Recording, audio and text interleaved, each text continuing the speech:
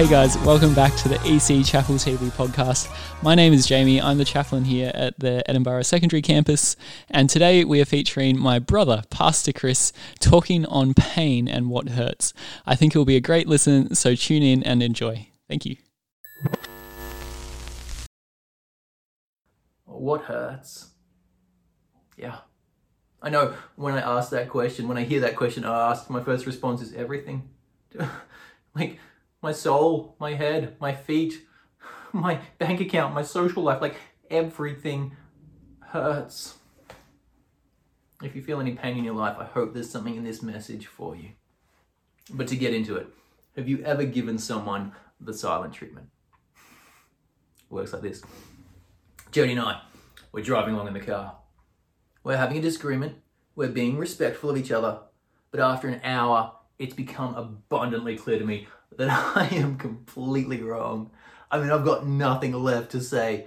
I married a neuropsychopharmacologist, okay? She's like miles ahead of me. My argument is completely blown out of the water. I've got nothing left to stand on. So I think to myself, you know what? I'm going to give her the silent treatment. Yeah, let's see how that goes, hey? So what I do, grab the steering wheel, look down, let my face fall, and just go stone cold silent on her. Here's my hope. My hope is that this will be the consequence, that she'll look over and she'll say, "Oh my, I'm sorry. I've gone too far. I've wounded you so deeply, you've run out of words. As I look across at you and I see your beautiful, incredibly large tricep just beneath your beautiful, strong shoulders and your amazing jawline silhouetted against the window, I think to myself, how could I ever have harmed something so beautiful and gorgeous as you? I was wrong. I've gone too far. You were right.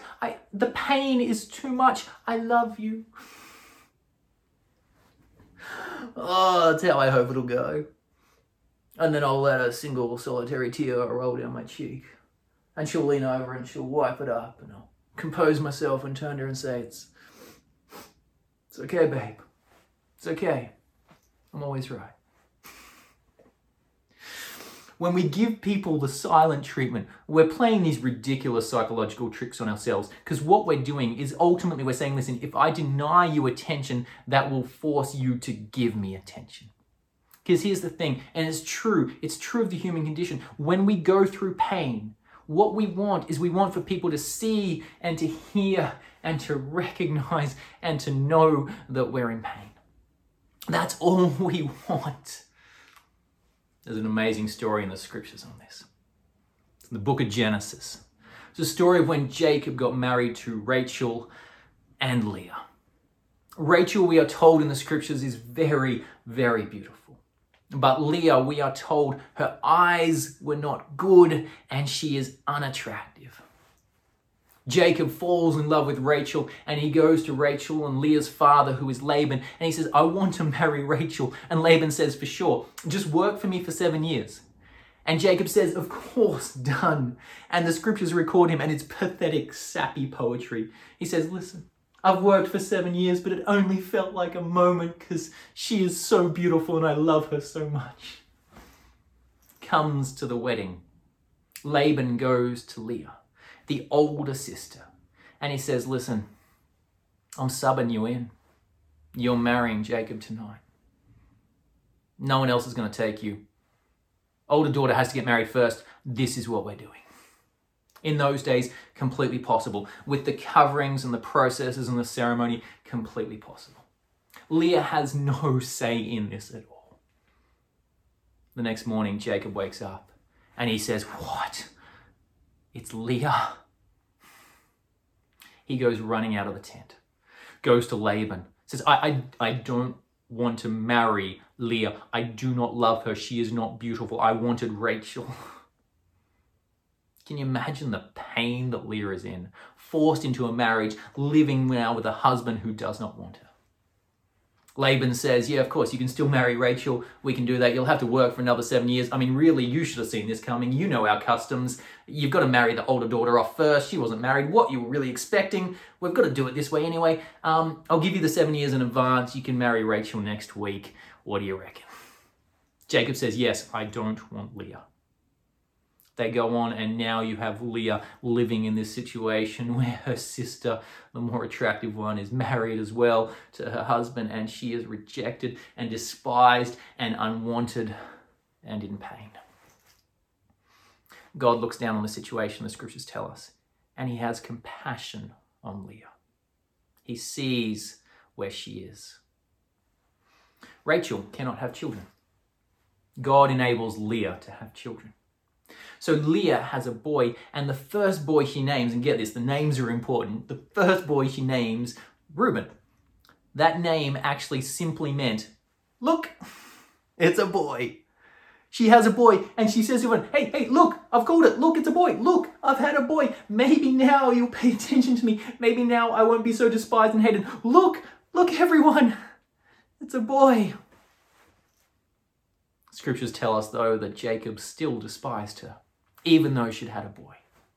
So she has another boy, and this time this boy, she calls him Simeon. And you know what that name means? It means to be heard. And again, everyone, look, can you hear me? Look, I've had a boy. Maybe now I'll have some value in this relationship. Maybe now you'll love me. I've got a, can you hear this? There's a boy. See, here, she has another boy. This time his name is Levi. That name simply means no. And again, she's doing the same thing. I've had a boy. Do you know? Look, everybody, know this. I've had a boy. Can you pay attention to me? Can you not hate me anymore? Can you love me now? 3 boys. Can you see me? Can you hear me? Do you know what's happening over here? My pain. She has a 4th boy. And by the time it comes to the 4th boy, she has this beautiful realization, and she's got this change in her.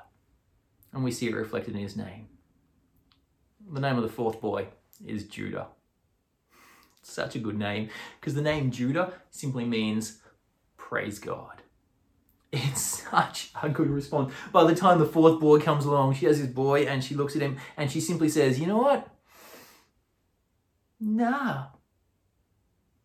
I'm done. I'm done trying to find affirmation from you. I'm done trying to find worth from you. I'm done with this sick competition with my sister. No. I'm not playing that game anymore. You know what I'm going to do? I'm having this boy, and you know who saw? You know who heard? You know who knows the situation? God does. So, I'm praising God. I've got a boy, and I'm praising God. Yeah, you go, Leah. You go, Leah. It's such a good response. It's the right response. Here you go. For you in this story. First of all, I need to let you know this. In your life, there will always be a Rachel in your life, okay? I just got to tell you that. There will always be somebody who is smarter and prettier and stronger. Boys, girls, everyone. You're always somebody who's ahead of you. It's just going to happen, okay? So there's no point in trying to ascertain your value in this life or having your pain mediated by being better than someone or comparing yourself to someone who is ahead of you, okay? Just don't do it. Listen, you do just need to know there will always be a Rachel in your life. Apologies to people who are actually named Rachel. There will always be a Rachel in your life, but you cannot get your value from comparing yourself to someone or being ahead of someone. It's not a safe place to do it. Second of all, there will always be a Jacob in your life, okay? And Jacob is not a safe place to turn to for your value and to be affirmed in this life. Do not go looking for your value from someone or for something or for some achievement. You cannot get your pain mediated by having something pay attention to you. You cannot make enough money. You cannot have the right position. You cannot have someone mediate your pain for you. It's not a safe place to do that. You know what you need to do? You simply need to praise God. Because you know who truly sees? You know who truly cares? You know who truly knows the situation? You know who truly has compassion upon you? It's God. And so instead of trying to find your value or your worth in competition or failure or success or money or career or grades, just let it all go. Because those things, if you place your value and your worth in them, they're only going to cause you pain. Just praise God. Because when you live a life where you feel known and loved and valued and heard, you'll live a life full of beauty and truth, and you'll give those things as gifts to others. You'll hear others, you'll see them, you'll know them, you'll have compassion upon them. My prayer for you is simply that you learn to praise God and praise God well.